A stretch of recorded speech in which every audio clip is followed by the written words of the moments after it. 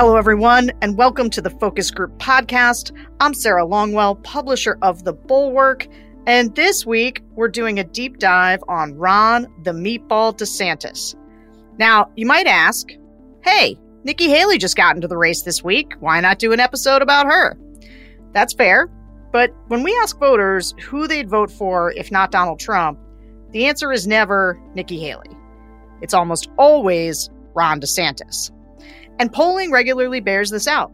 In fact, the poll we did a few weeks ago with GOP pollster Whit Ayers had DeSantis beating Trump both head-to-head and in a three-way ballot with somebody else. And our poll isn't an outlier in this regard. Lots of reputable polls now have Ron DeSantis beating Trump in head-to-head matchups. And while some have speculated that Ron DeSantis may be the Scott Walker of this cycle, meaning someone with lots of hype that he ultimately can't live up to, Nate Cohn of the New York Times points out in his column this week, Mr. DeSantis is no Scott Walker.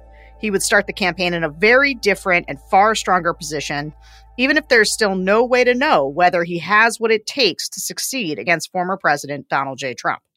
So I basically agree with that. Does Ron DeSantis have what it takes to beat Trump in a GOP primary? Will he live up to the hype? My guest today is someone who is well-sourced in the simmering war between Trump and DeSantis, Tara Palmeri, senior political correspondent at Puck News. Tara, thanks for being here. Thanks for having me, Sarah. Okay, so you're like the person who knows all this stuff. You're deep reporting on both the Trump camp and the DeSantis camp. Just to level set, can you give us the 10,000-foot view of DeSantis? Who is he? Does he have good political instincts? Is he as cranky as he always looks on TV? Just tell us your big picture on him. I think there's just so many unknowns about DeSantis. I think that Republican voters who don't want Trump anymore, I think Republican leaders, consultants, et cetera, they're kind of projecting a lot of their hopes and dreams on Ron DeSantis and what he can do. Right now, he's a governor with a good track record. We've seen that before. But I think the big question mark is about whether he will be good on the debate stage and whether he'll be a good retail politician. All indications so far show that those are his weaknesses. And so it's kind of a moment where he's being dragged into the debate by Trump, who wants him in the ring. Trump is lonely out there as the front runner, and Trump is best when he's fighting. It's not clear that Ron DeSantis is really best when he's fighting. I watched some old DeSantis videos from debates, and he's not really the strongest on the stage, even up against Andrew Gillum when he was running for governor the first time around, Charlie Crist. And, Trump plays below the belt. We can only imagine it'll be petty and childish like the meatball, right? Kind of dumb like DeSanctimonious, and then just sleazy like the groomer innuendo. And, I'm told that they'll keep going until they can really get him in the race. And I've been told that they're already looking at DeSantis' wife, Casey, who he's very close with, as the person and the topic that will eventually pull Ron in. Because if you don't defend your wife, it doesn't look very good on you either, right? I mean, if that's anything we've learned from the Ted Cruz, Heidi Cruz attacks, that he was punished by voters for not defending his wife enough against Donald Trump's attacks. So Trump wants DeSantis in the ring because his gut matches the fears of the Republican Party that DeSantis perhaps is more a reflection of the hopes of the party rather than what is actually there.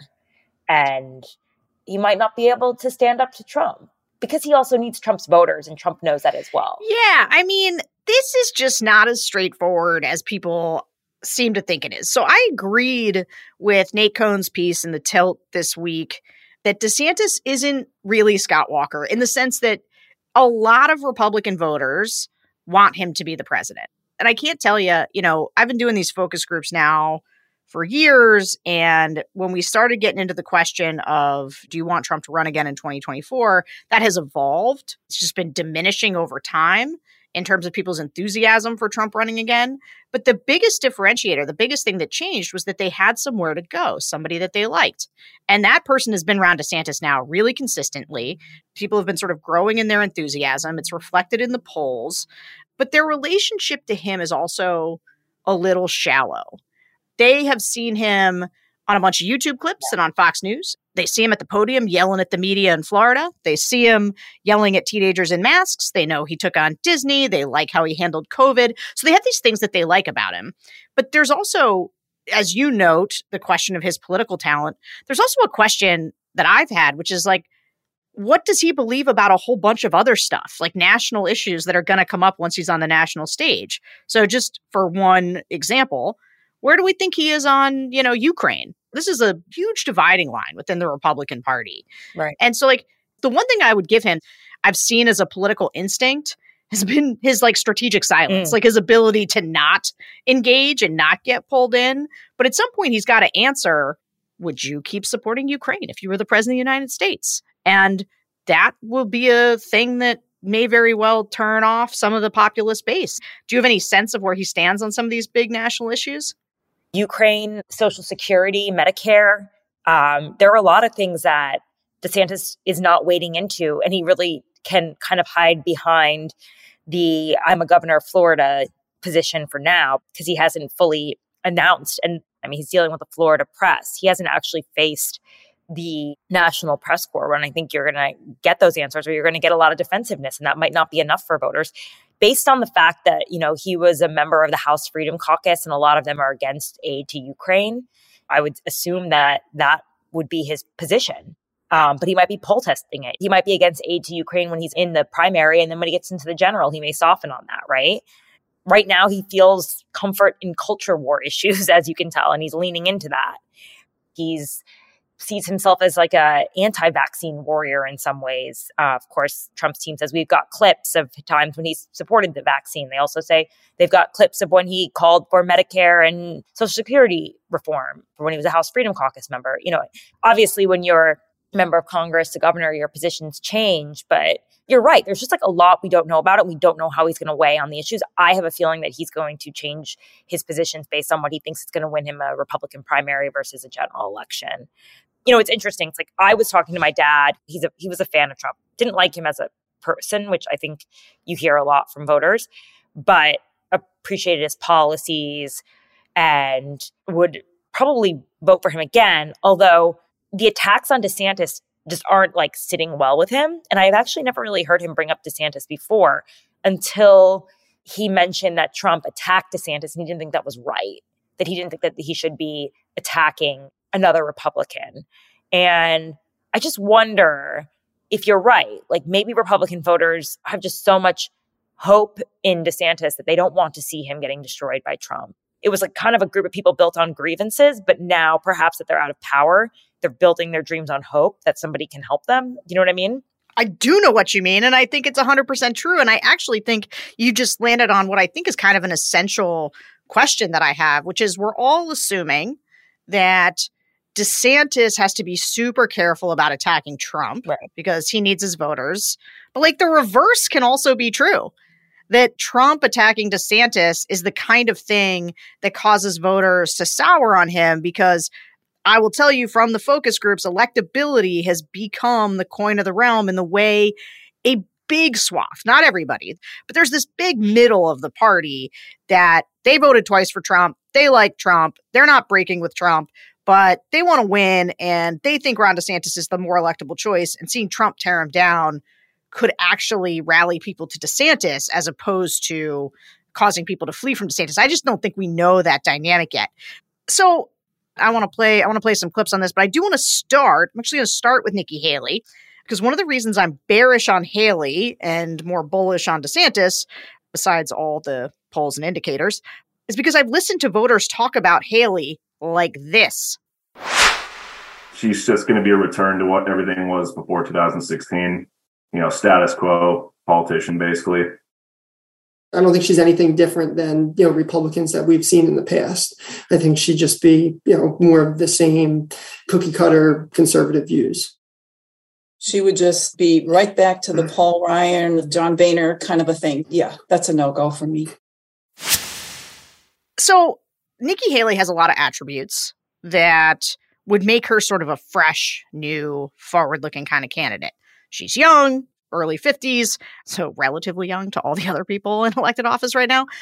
she's a minority. She's a woman. She'll likely be the only woman that's in the Republican primary. Great foreign policy chops. So why does everybody think that she's a throwback? And the reason is that there's like a dividing line, like a before Trump and after Trump. And she is a pre-Trump politician. And people basically write her off as establishment. They like her okay. They don't hate her like they do. Often you'll hear some real hate for Mike Pence or Liz Cheney. They like her fine, but they're not that interested in voting for her. And so I'm trying to puzzle through, like, what is Nikki's play here? And I guess I wonder, and I want to know what you think about this, if she places a respectable but somewhat distant third in Iowa and or New Hampshire. New Hampshire's probably a better fit for her. Could she have leverage over either Trump or DeSantis? Like, let's say they're both in the high 20s, low 30s. They're kind of slugging it out. And you're headed into South Carolina, her home state, where she was a 2-time governor. Is that a place where she can cut a deal for a VP slot with one of the 2 frontrunners? Or is the party so far gone that Nikki Haley's actually a drag on a ticket like somebody like DeSantis? What do you think? Yeah, I don't see what Nikki Haley offers, even in South Carolina. A lot of the polling shows her behind DeSantis and Trump in South Carolina, where she's from. Not to mention that we're pretty sure that Tim Scott is going to jump into the race, right? That's true. I don't know exactly. She might help Trump in terms of winning over suburban women who he's lost. Maybe that's the VP play, but I think the animosity between them is like just so palpable. Between Nikki and Trump? Yeah. I mean, from what I know, he talks more about Tim Scott being a possible VP. I think he dreams that he can win back African-American voters. That's super interesting to me. I guess he has been beating her up a little bit, but I guess for Trump, I felt like it's kind of a light touch on her.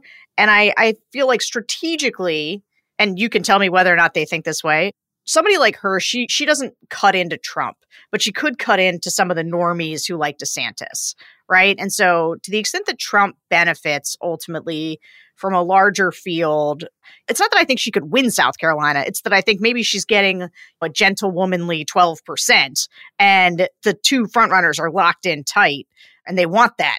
They want that 12% to come out of South Carolina to bounce into Super Tuesday, because Super Tuesday for the Republicans is such a massive delegate grab that you kind of got to go in with some momentum. I don't know. I mean, I could see her thinking like that. I don't really know. What about the idea that she would eat into Ron DeSantis versus Trump? Like, does Trump want her in the field?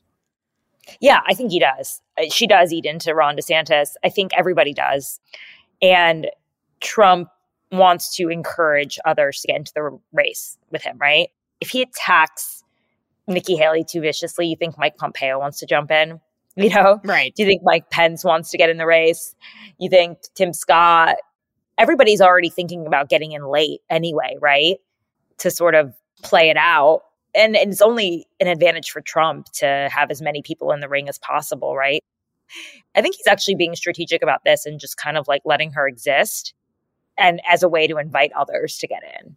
You know, you make such a good point, though, about the timing of people getting in. This is the one thing I kind of give her props for, is she got in early because she knows she's got to define herself. She's got to build her profile. But everybody else is kind of going to wait. But what do you make of the timeline? Like, when do you think is an optimal time for Ron DeSantis or even others to start getting in?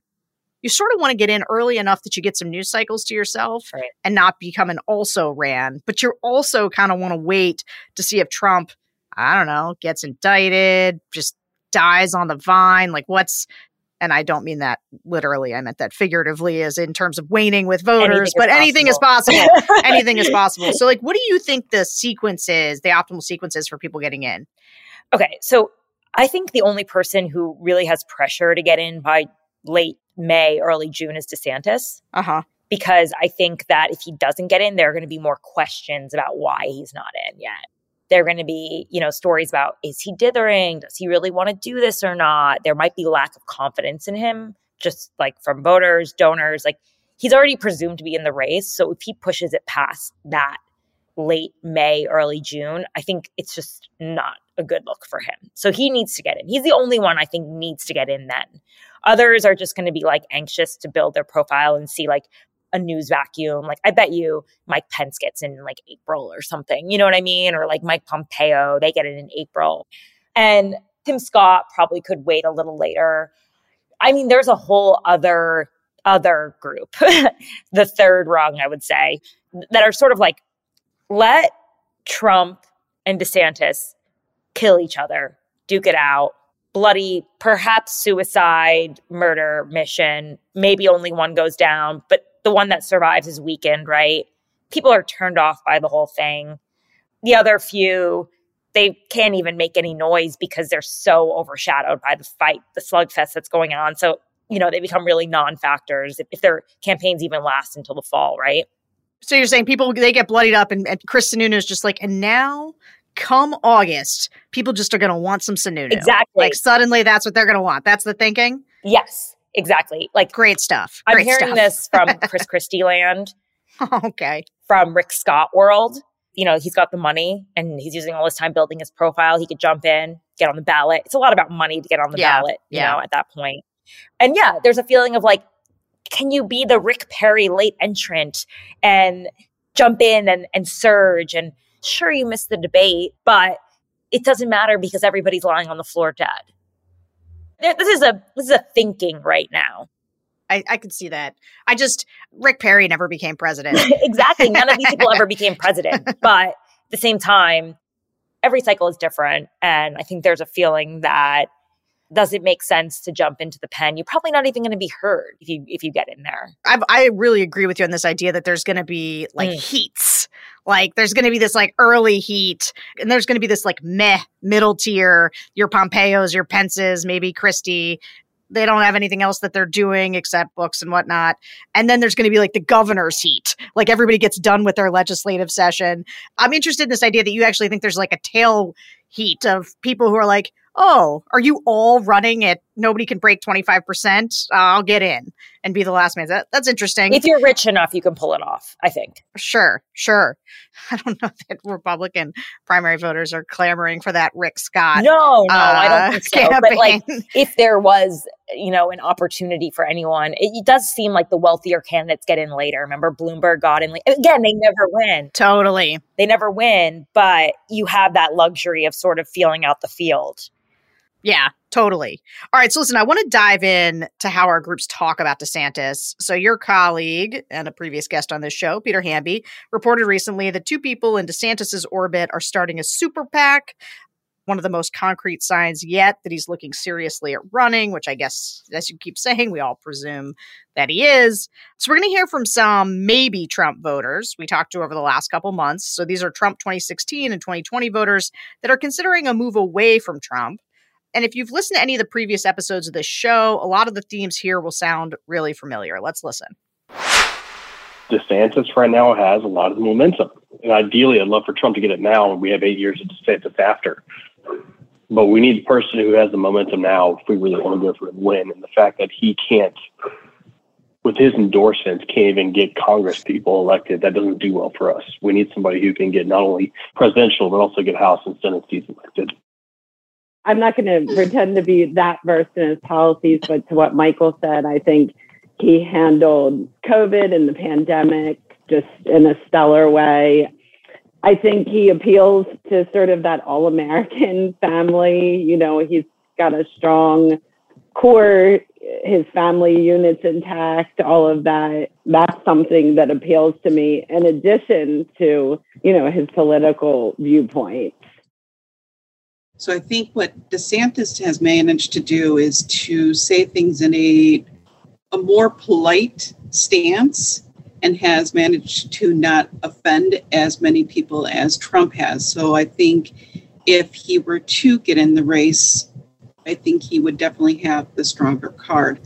I think about what about if there were a Trump DeSantis ticket?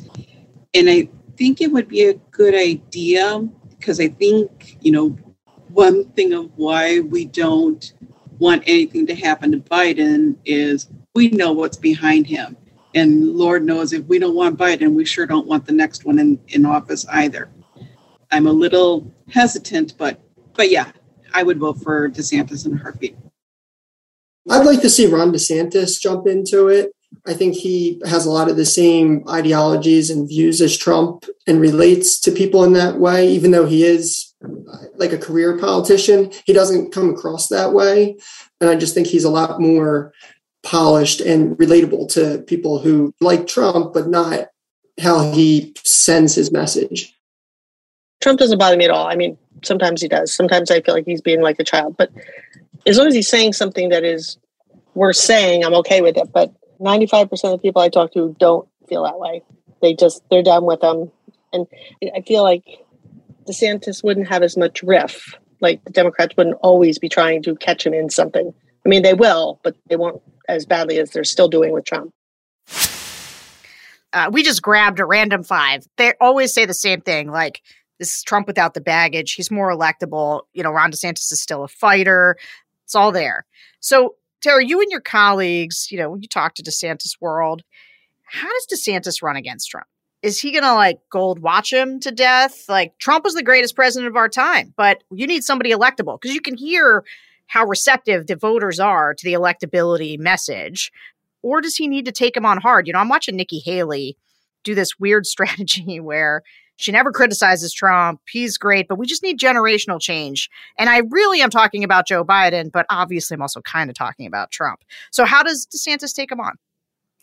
Yeah, I think electability is huge. When you're out of power, electability becomes a bigger issue.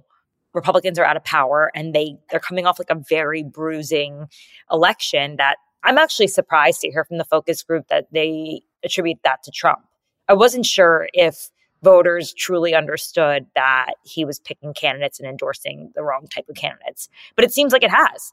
And so that's a huge asset for Ron DeSantis. That is going to be DeSantis' strong suit. Just calling Trump a 2-time loser, which, you hear Democrats say it, but Republicans have suffered because of it electorally. So I think it has a bit more of a punch now. So you think he'll take him on directly? You think you'll say, look, this guy is losing things for us? Because Nikki Haley is saying, hey, we've lost 7 out of the 8 last popular votes, but she's not saying because of Trump. Do you think DeSantis has the gumption to say, look, Trump's been costing us elections. We can't keep going down this path. Or do you think he'll elide it kind of the same way I expect a lot of these other candidates to do it? I think the rubber's going to have to hit the road at some point. And I don't think it's going to happen now, but I think eventually, Sarah, when they're in the debate stage, he saves that for that moment. You know what I mean? So I agree with this sort of, except for the idea of being sure Trump's going to debate. I guess he does if he thinks that DeSantis is crappy at it. Yeah, that's Trump's strength. It would be ridiculous if he didn't get on the debate stage. What is he doing this for? Right. I think you save that ammo for when you're on the debate stage. It's already out there. You can have other people say it. It's just so obvious. But then you actually nail him with it when he's going after your wife and God knows what. Electability is huge. It's way more important when you're out of power. I agree with this. And I agree with it mainly because I've listened to voters say it over and over again for the last 6 months. They think, look, not everybody, but there's a big chunk of voters, the ones that watch a lot of Fox News, where they have heard other Republicans, other people on the right talking about man, we can't keep losing. We've lost 3 elections in a row. And they are internalizing that. They are frustrated by it. And especially the way that the right sort of catastrophizes around Biden. Biden's an existential threat. If you think Biden's an existential threat, then you want to win. And so I think that DeSantis's electability argument is his best one. It really comes through with the voters. But I will say, I also hear the beginnings in the groups of what I think DeSantis's vulnerabilities are. So Donald Trump came up with the nickname Ron DeSanctimonious, which is not his best work as these nicknames go. Although his meatball, I don't know, is that racist? Is it an Italian slur? Oh, is he Italian, DeSantis? I don't know. I should know this as a fellow Italian American, right? I think it's more of meant to be a physical slight, but He's always kind of made fun of Ron secretly for being overweight. It's funny to hear Trump mock someone for being overweight, but he does it anyway, right?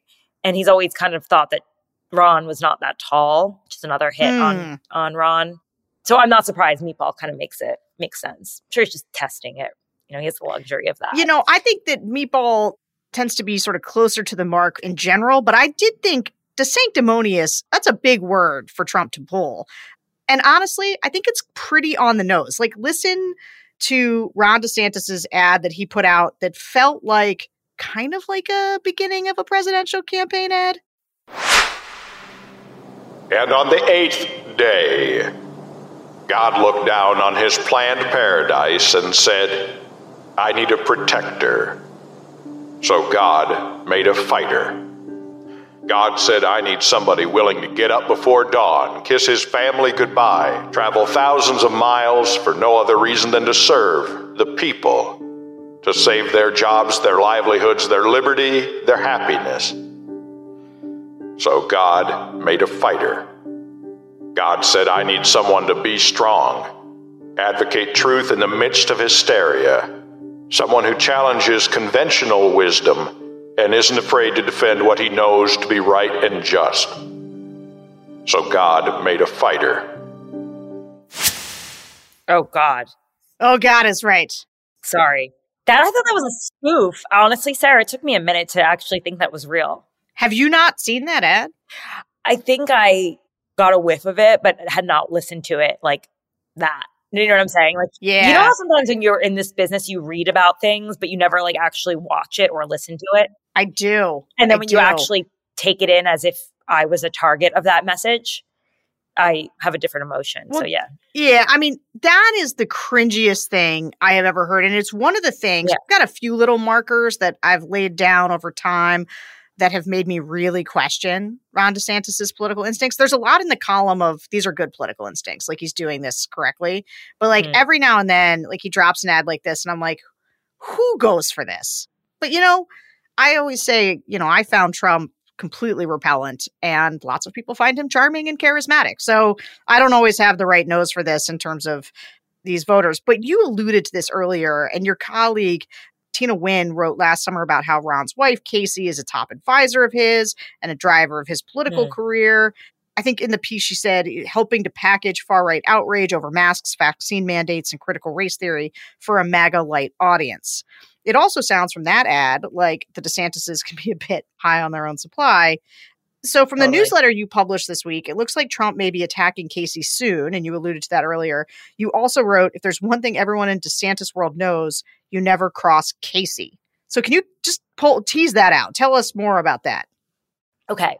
So, I mean, there's already a whisper campaign going on right now about perceived scandals around Casey DeSantis, which I don't really want to go into because some of them go pretty low and I don't think are worth airing, although I'm sure eventually they will make it onto the debate stage, knowing Trump, right? But I think they see her as a target and someone that Ron can't step away from. The most obvious, she's a puppet master. She's the one who created him. Ron doesn't do anything without Casey. And there might be a little bit of truth to that. Maybe not the puppet master thing, but that it's a package deal, more so probably than most presidential candidates and their spouses. Then there's just like the kind of stuff that they're spreading around. But I think there's a real feeling that Casey is a way to ignite Ron and to goad him and to get him into the ring with Trump, which is what he really wants right now. He wants to fight with Ron DeSantis. And so they've sort of targeted that. I think it's a strategy. It hasn't happened yet, but it will. They will eventually go after her. They are already putting out info on her now. I have a question on this idea that Trump wants to goad DeSantis into the race. Let's say, hypothetically, DeSantis didn't get in the race. Isn't that better for Trump? Like, DeSantis is the only one mounting any opposition. And I got to tell you, we're going to get into some of the group's criticisms of DeSantis. But one of the things I wonder a lot about is, let's say DeSantis doesn't live up to the hype. Do those votes go to Nikki Haley? Do they go to Tim Scott? I don't think so. Right now, I think they go back to Trump. And so why would Trump want to goad him into the race? Like, explain that thinking. Okay, so I think it's pretty clear that he is running. So I don't think it's an option of not getting in. I think the earlier he gets him in, the earlier he can sort of take him out. I think Trump doesn't think that Ron can really take him on. Trump needs an enemy. He thinks that Ron is not as strong as he is. I think his instinct is to get him in the ring. He knows he's going to run anyway. So I think that's his feeling, is get him in now, not on his time, not on his schedule. Do it now and do it early. That's super interesting. I mean, I guess I could see that, right? If you are Trump and you look at DeSantis and you think, I made this guy. This guy's whole career is built on an imitation of me. The second he gets in, I'm going to reduce him to rubble.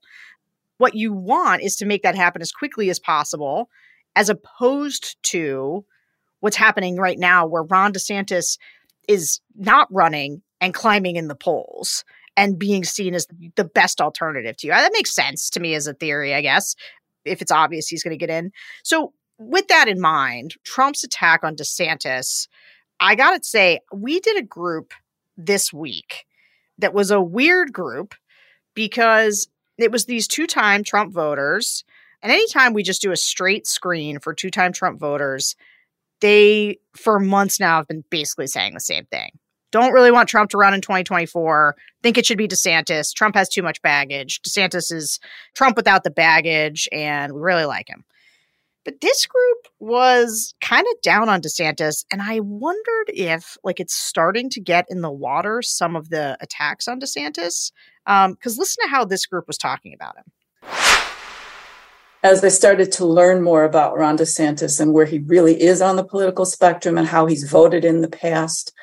Now, I'm not sure I would vote for the man. I like the way he interacts with the press. I like the way he handled the COVID thing in Florida. But not so sure. He was one of the number one advocates for the Trans-Pacific Partnership, which would have absolutely, completely destroyed our country. If that's his philosophy, he seems more like an open borders, globalist, Paul Ryan kind of a guy. I have a lot more research before I would ever vote for DeSantis. I'm a little concerned from a perspective because he's still establishment. And the media gives him extra credit when it's against Trump, which kind of gives me kind of the sneaky suspicion that they know how to play him or something.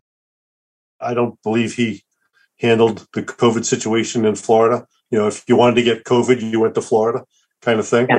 But, I also liked his a little bit of aggressiveness, if you will, by sending flights to other states with people on board, including here in Massachusetts, because share the wealth. If the borders are open and there's cities that can take them, send them off. Big points for the Martha's Vineyard play, by the way, typically for Ron DeSantis across focus groups. But this group was kind of down on DeSantis. And it was weird because they were calling him establishment, which is not a thing I've heard a lot of. And I've wondered if Trump's machine on the right has started to seed this, or whether this was just an outlier group. That happens sometimes. Or whether this is the beginning. Ron DeSantis has faced no actual attacks, and they're starting to come, and both Trump and DeSantis are going to try to outflank each other on the right. DeSantis is trying to do it to Trump on vaccines and things like that. Mm-hmm. And Trump's doing it by saying, no, this guy's a rhino globalist cuck, which Donald Trump loves to run against those. Is that where Trump's going with the attacks? Yeah, I think so. And I think, can you be more Trump than Trump? You know what I mean? He always wins on that. He can pinpoint someone as an establishment rhino. That's his thing, right? Although DeSantis is subtly doing it. And I think there's just a lot of whisper campaigns going on with influencers. Oh, DeSantis kind of planting the idea some people were vaccinated like Trump or pushed the vaccine, et cetera. So I think the thing is that Trump cannot really afford to sit on his hands right now and let Ron DeSantis soak up the glory and rise in the polls and not try to chip at his veneer. Planting those seeds right now, that's what he's doing. Sowing doubt about DeSantis, because you don't hear a lot of doubt about him, besides in political circles, about his ability to be a retail politician, to raise money, et cetera, his charisma, his ability on the debate stage. I don't think voters think so much about that, but if you start planting seeds about personality flaws, issues, who is the real DeSantis, that's what Trump should be doing, I guess, if you see him as a real viable challenger. And I think in the meantime, encourage the Nikki Haley's, the Mike Pence's, and the Mike Pompeo's of the world to get in the race. Do you think that Ron and Don hate each other? When did the relationship go south? Because I remember the moment that I started to dislike Ron DeSantis intensely. And it was when I saw the commercial where this whole thing is just a testament to Trump. He's with his toddler daughter building a wall out of blocks, saying, build the wall. He's reading The Art of the Deal to his baby in a Trump onesie. It's very gross. Casey's in it. And Trump endorsed him. And when did the relationship start to sour? And how sour is it now? How good? Oh, it's so sour. It's really bad. I mean, also think about this. The person running Trump's campaign is Susie Wiles, who DeSantis like had an epic falling out with, and she has no love for him either. So it's like even at like a staff what's the deal level, with the Susie Wiles thing? Actually, do you have any goss on that? What do you mean, like her status in the campaign, or do you know what the falling out was about, or why she went to Trump, or how that's manifesting? He accused her of leaking something back in the day when she was working for him. He tried to also get her fired from Trump's campaign. I think temporarily did so, but then he brought her back. He was like on a real mission against Susie. He doesn't like consultants. He was on a warpath against Susie Wiles, essentially. So it's a strong thing when you've got someone on your team at the highest level who also has very little use for your opponent and also worked for him. You know what I'm saying? That's the thing. A lot of former Ron DeSantis people work for Trump now. That is so strange. You'd think it would go the other way. No. Because Ron burned a lot of people. I mean, I wrote about this for Politico a while back, that there was like a support group for scarred Ron DeSantis staffers. It just has very little use for staff. He treats them terribly and he burns them out. And they all have like ridiculous stories about what a jerk he can be. And Casey's always been his person anyway, right? Casey has been his general consultant and he's dismissive. He's a bit arrogant. He's kind of what you see, but to your own staff. So yeah, you've got a lot of former Ron DeSantis people floating out there. How does that work? How do you staff a presidential campaign that's serious? You can't do it with your wife. Like, that's not enough. She can certainly help, but like, you need a whole apparatus at that point. Is he capable of having that? Or Yeah. People will come to him because he's like a front runner and he has a ton of money. So, but having a consultant is not the same thing as having people that have been with you through thick and thin for a long time. You know what I mean? Yes, that's true. I think he lacks loyalists is what I would say. So yeah, I mean, Ron's prickly. Like there's a reason why that's out there. Like Trump, I know you said you find him detestable. Most people do, even people who vote for him. But there's the showmanship. People think he's funny. There's something to watch. I mean, there's a lot of questions about whether Ron can also perform. You know, he didn't have his own show like The Apprentice. He's not a natural performer the way that Trump is, but we'll see. I mean, this is all stuff we have to see. And I think Trump's gut is that Ron is a lightweight. Yep. He did endorse him. He barely won the governorship the first time around. Sure, he won by 20 points or 18 points this last time. But yeah, Trump's like, I made you. I know what you're made of and I can crush you. So let's talk. You know what I mean? But Ron also still has to be governor. He just got elected. That's why the baiting of Ron DeSantis to get in earlier, like he just sort of can't until May. It's not even like you have to get in earlier. You want to just like encourage the dialogue and the fight and get things out. And I think Trump wants to sow doubt about Ron, not just to supporters, but to donors. He wants to get rid of the appearance of electability and show him like, I can own this guy. So don't think he's a better version of me. Mm-hmm. Don't think he's more electable than me. Do you think Ron DeSantis has always hated Trump, or did he start hating him once Trump started attacking him? Probably when like Trump took on Susie, I bet. Uh-huh. Got it. You know, and that was right after the January 6th, after the election. You know, Ron was still going to fundraisers at Mar-a-Lago as of like this time last year. And there was a lot of tension and friction there. And now they're not doing things together, I bet. No, not at all. But like, it was starting to get to the point where they were like, okay, Ron, enough's enough. Stop coming to Mar-a-Lago. I think the more the talk was about Ron running, him partnering up with Phil Cox, all the stuff, like it just started to get to the point where Trump was like, no, you don't get to hang around with me if you're going to run against me. Well, obviously, I know they're not hanging out together because if you're online, the way some of us are, you know that recently Trump had this like real doozy of an unprovoked attack on DeSantis where he truthed a photo of DeSantis when he was a high school teacher drinking a beer with two possibly underage girls. Our group largely shrugged it off. Let's listen. I feel like if it's true, take accountability and say sorry. Like, you know, honestly, like, I don't know. I mean, you never know. Cause like, I feel like a lot of these politicians or rich people have blackmail and stuff on each other. And so, you know, everyone does some stupid things.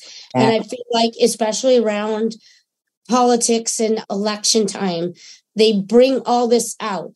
And it really just depends on how you respond to that. I mean, it's not like Trump probably doesn't do anything inappropriate either. I don't know. I mean, everyone does bad things, I guess. Especially he's Teflon when it comes to that. He's done it all. Yeah, I just think it's also a part of he's been attacked on every level, and he's still there.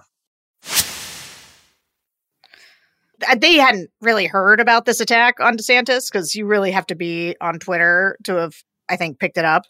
But when they did, they were kind of like, oh, yeah, this is the way that people are going to smear each other. No big deal. What is the deal with this Ron DeSantis picture, though? And can I just say before we go on that this is what you call a groomerang, which is when you're somebody who constantly accuses people of being groomers, as Ron DeSantis does, and then somebody accuses you of being a groomer.